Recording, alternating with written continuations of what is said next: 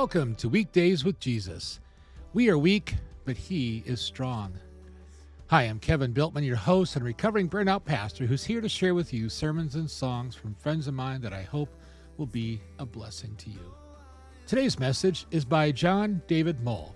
At the end of today's podcast, you'll hear a song called Long Held Love that was written by two guys I've written with before, Duncan and Daniel Hartzheim, along with Kevin Winebarger, Brandon Edwards, John Chelini, and Elijah Scheidler.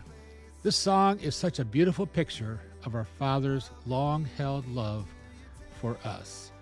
Check the show notes for more details on this song and video, but for now, let's listen to Pastor John David Mull.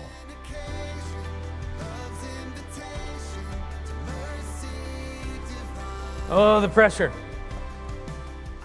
The pressure when there's a lot of other things in the service and I'm challenged to keep it short. But then I realize the Cowboys don't play till 3. And we got all sorts of time. Right? We're good. Yeah. But we want to dig into the Word and see what God has to say to us today. The text today is again from Timothy. I told you about this last week, that this is Paul's second letter to Timothy. This is when he has gone in the first letter to Timothy. He's in house arrest in Rome, facing trial. But this one, he's now like in a dungeon. And he is facing trial. Many believe this is the last letter that we have that Paul wrote, that we still have today. It's likely he's writing this facing just in days his impending execution. So he's down there and he's giving Timothy, his disciple, who he sent out, who's now pastoring out in the world, he's giving them instructions, and those instructions are going beyond Timothy to us today, right? And all of that got me thinking a lot about my life and those who have impressed in me faith, those who've discipled me along the way. My mom was a great discipler of me, but then all these different men have come along throughout my life to disciple me.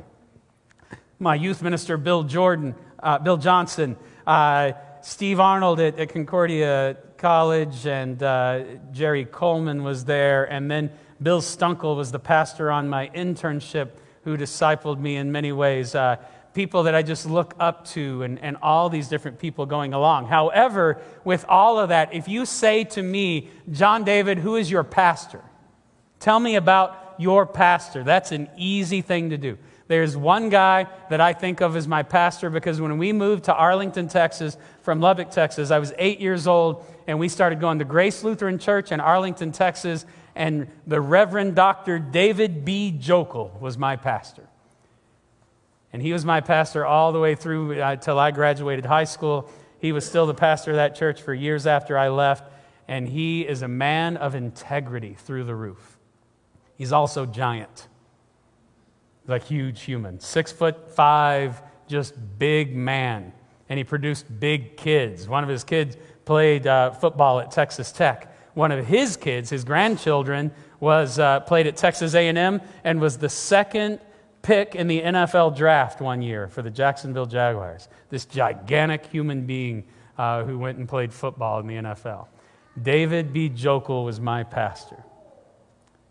And he taught me a lot. He's the kind of guy that when he says it, you believe it. Because if you spend any time with his integrity's through the roof, so you believe everything he tells you. And Pastor David B. Jokel, week after week, stood in front of me and told me, you are forgiven. And I believe it. I believe it because he was sharing me God's promise. Pastor Jokel taught me a lot of things, and I'm thinking about him a lot these days because he just passed away here a couple weeks ago.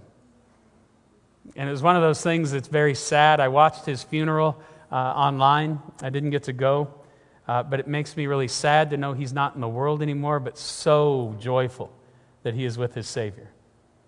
He walked this earth for a long time. He taught me a lot of things. I still remember being in confirmation class with Pastor Jokel. And I will tell you, I learned a ton of things from Pastor Jokel. I did not learn how to teach youth from Pastor Jokel. All right? It was a lecture format, right? You kids who are in confirmation right now, I'm telling you, you got it good. Right? Pastor Jokel would come in, we were sitting at tables, we had workbooks, and for an hour and a half he would lecture to us and we would just fill in blanks in our workbooks. One week, he wasn't able to be there. He was at a conference. And so we thought maybe we'll get the week off. They're like, no, you're still having class. One of the elders is coming. Oh, no. So we go sit in the room. The only part of confirmation we liked was the 5-minute break where we got to run around in the gym for 5 minutes and then come back in all sweaty. But many of you, who's a teacher in this room? Just raise your hand. Okay, we got a few of you. And especially if you've ever taught junior high kids, tell me if this is what they taught you. If you're not going to be there one week, send in someone else with a tape recorder and put it on the desk and push play. And for an hour and a half, let junior high kids listen to you lecture from a tape recorder. Good? They're going to learn a lot? I didn't learn a lot. But I learned a ton from Pastor Jokel. Another thing I learned from Pastor Jokel is what it is to be sent to the hall. I spent about 25% of my second year of confirmation in the hall. Right? John David, hall. Right? You're disrupting the class. I had a thing with talking. I still do. I like it a lot. I remember one week I had been particularly loud. I guess. I don't think I was. But I got sent to the hall, and I remember at the end of it, he came out to talk to me, and I thought, this is the time. It's been too much. I'm out of this church. He's going to boot me, right? And Pastor Jokel, 6'5", came to me. I'm sitting on the ground. He looks down at me, and he goes, John David, and I was just waiting for it. Oh, I'm kicked out of church. My mom's going to hate me. Everything's going to go poorly. He looked at me, and he said, you should really consider being a pastor. I went, what? And he said, I spent a lot of time in the hall in my confirmation years. Pastor Jokel taught me a lot. Whenever I became a pastor, he told me a couple things. He said, preach the gospel in its purity, tell the people Jesus loves them, and keep the LWML happy. And all will go well with you. Pastor Jokel has moved on, and I'm excited for him. But I want to share with you what he shared with me. And I believe that's what I see happening in this text that we're looking at today, where Paul says to us, says to Timothy, you then, my child, be strengthened by the grace that is in Christ Jesus. You then, my child. That's really important. Before Paul goes into anything with Timothy, explaining to him about how he's to carry out his life and what he's supposed to do now that Paul's going to be gone, is delivering to Timothy this message that he is his child. And not just his child, but better than that, God's child. Right? And in our text, this can be translated much better where we can understand it a little bit. You then, my child, be empowered by the means of the grace of Jesus Christ. That is Paul's message to Timothy.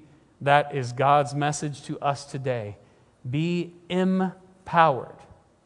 Be strengthened by the love of Christ, by God who's done everything to save you. I am telling you, week after week, this big man stood up in front of the congregation, and I still felt like he was talking to me every time when he said, you are forgiven in the name of Jesus Christ. You are loved by our God. He has overcome for you. There is nothing in your past. There is nothing in your history that is bigger than His love. There is nothing that you have done or thought or said that is bigger than His love for you in that cross. Jesus Christ has come and He has overcome for you, and now you are, because He says it so, God's child. That is who you are. Child of God. And He tells you to come back week after week after week. For what? To be empowered by the love of Christ. To be strengthened once again by a God who has overcome for you.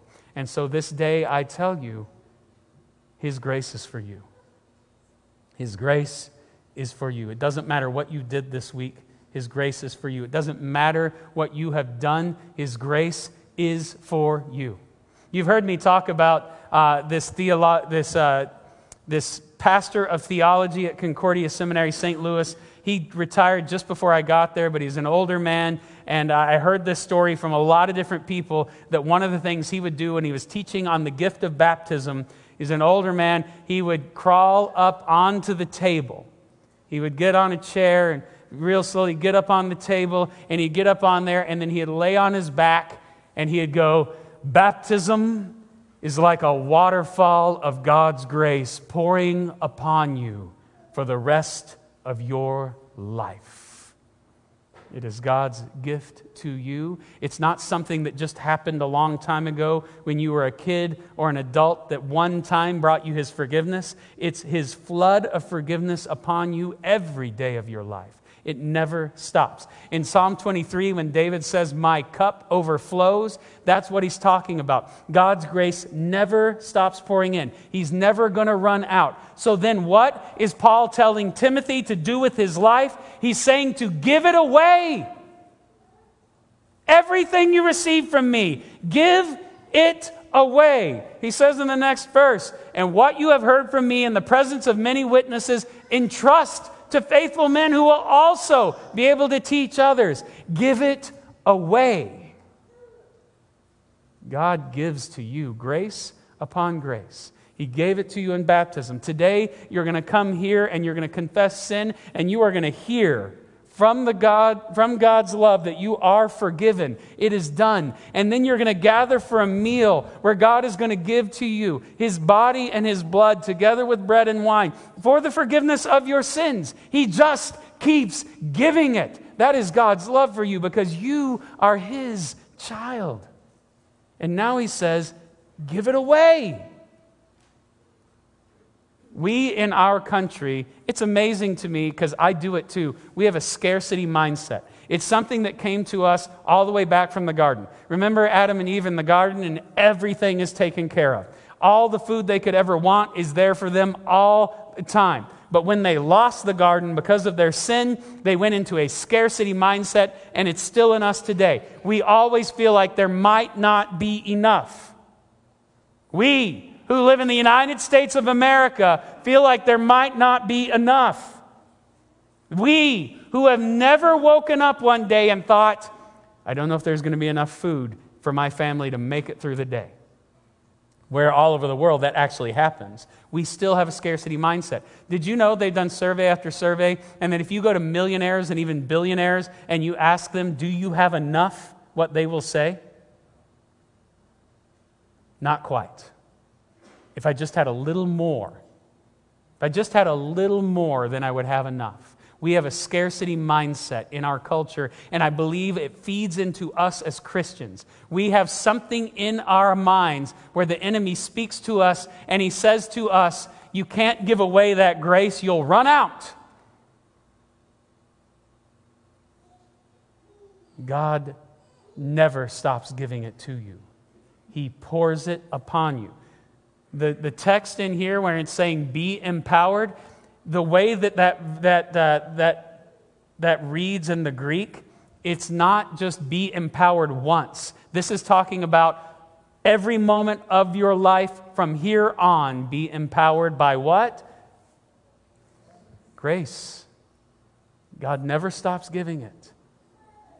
He loves you. You are His child. He will not stop giving you that grace. He pours it into you. And every time He says, now be different and go out into the world and do what with it? Give it away. Give it away in this very broken world. And He says to do it like this. It's really interesting in our text. Do it as a soldier, an athlete, and a farmer.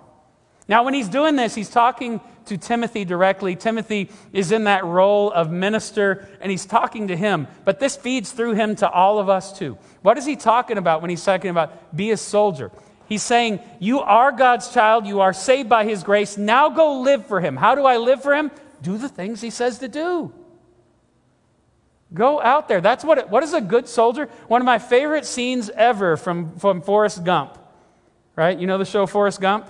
Is when the drill sergeant is there and he says to Forrest Gump, who's this guy who's just, his IQ is really low, and he says to Forrest Gump, he says, "What are you supposed to do?" And Forrest Gump goes, "Whatever you tell me to do, drill sergeant." And he goes, "That is the best answer anyone has ever given me." That's our call. That's what he's talking about. Be a soldier for Christ. Just do what God has called you to do. What has he called you to do? Love the people the way you've been loved. Care for the people the way that you are cared for by your God. Give it away. Give grace. Give love. Give hope, and give truth. Speak God's truth to people. They need it. Don't be afraid. Get out there and make disciples. What about an athlete? Well, in this, he says an athlete has to train. And here's what I know of athletes. I've coached athletes since my son was 3. I've been a coach since he's 3 years old, my youngest. And now, my oldest, when he was 3 years old, I started coaching him in soccer. And I've coached now throughout my kids' life soccer and flag football and basketball and volleyball and football, tackle football, all the way through high school. Right? I'm about to hang my whistle up. I'm going to coach Jonah's basketball team this year, and after this, he's in junior high. He's now being coached by the coaches there, and I think I'm done. It's really weird for me. But here's what I know of athletes. Without accountability, they don't go anywhere. And that's what I think he's talking about in this text. We need to train. The only way we will train is when we have accountability to get it done. How do I know that we need accountability? How many times have you made a plan for your life? How many times has the new year come and you have thought, I'm going to get in shape. I'm going to lose weight. I'm going to work out like 5 times a week. I'm going to change the way I'm eating. I'm going to be nicer to people. I'm going to read my Bible. I'm going to do all those things. If you have made those plans and you didn't tell anybody else what you were going to do, what are the chances of you following through? Yeah, it's right between 0 and none. That's my experience, right? If you want to follow through with those things, you have people hold you accountable to it. The guys I'm discipling, that's what we do over and over and over again. We teach them things about what God's speaking into their lives. I share my life with them.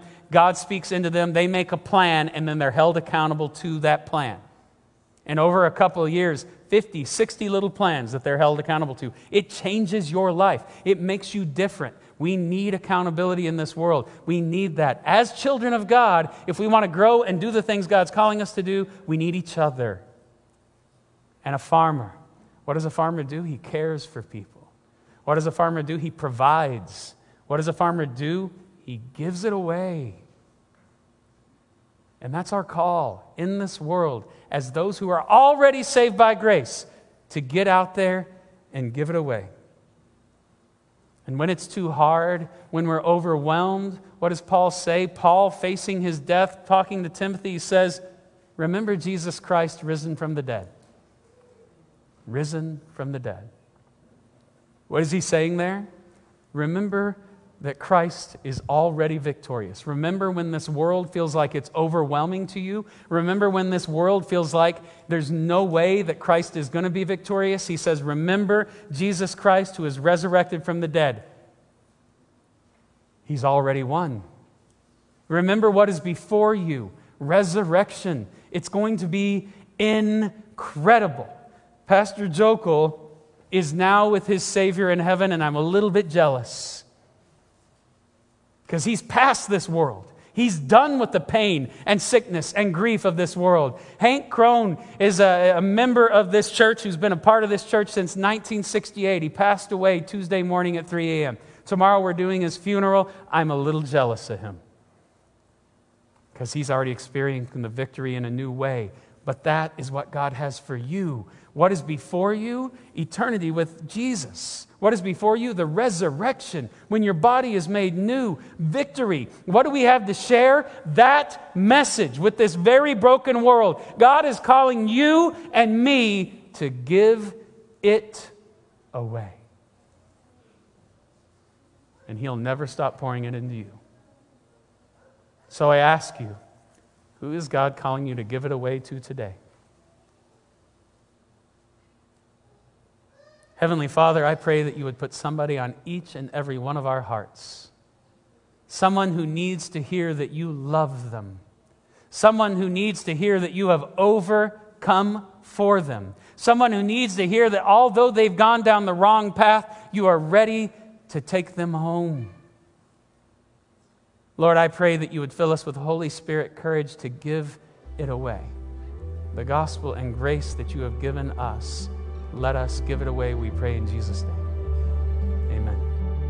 Here I come, long-held love, you've been patiently waiting. Here comes me, so unclean, but you come running with robes and a ring, welcoming me to your table, to be filled with your wine. What an occasion, love's invitation to mercy divine. I see you dancing, beaming with pride, hearts beating faster, spilling with laughter, savoring time. What is this? Father's kiss lets me know I am wanted. Love so deep lifted me and set me in heavenly places again, welcoming me to your table, to be filled with your wine.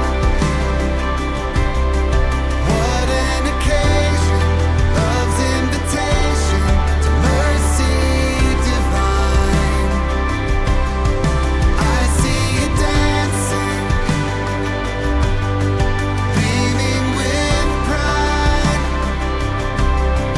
hearts beating faster, spilling with laughter, savoring time. Never wanna leave your presence. Never wanna leave your presence. It's easy.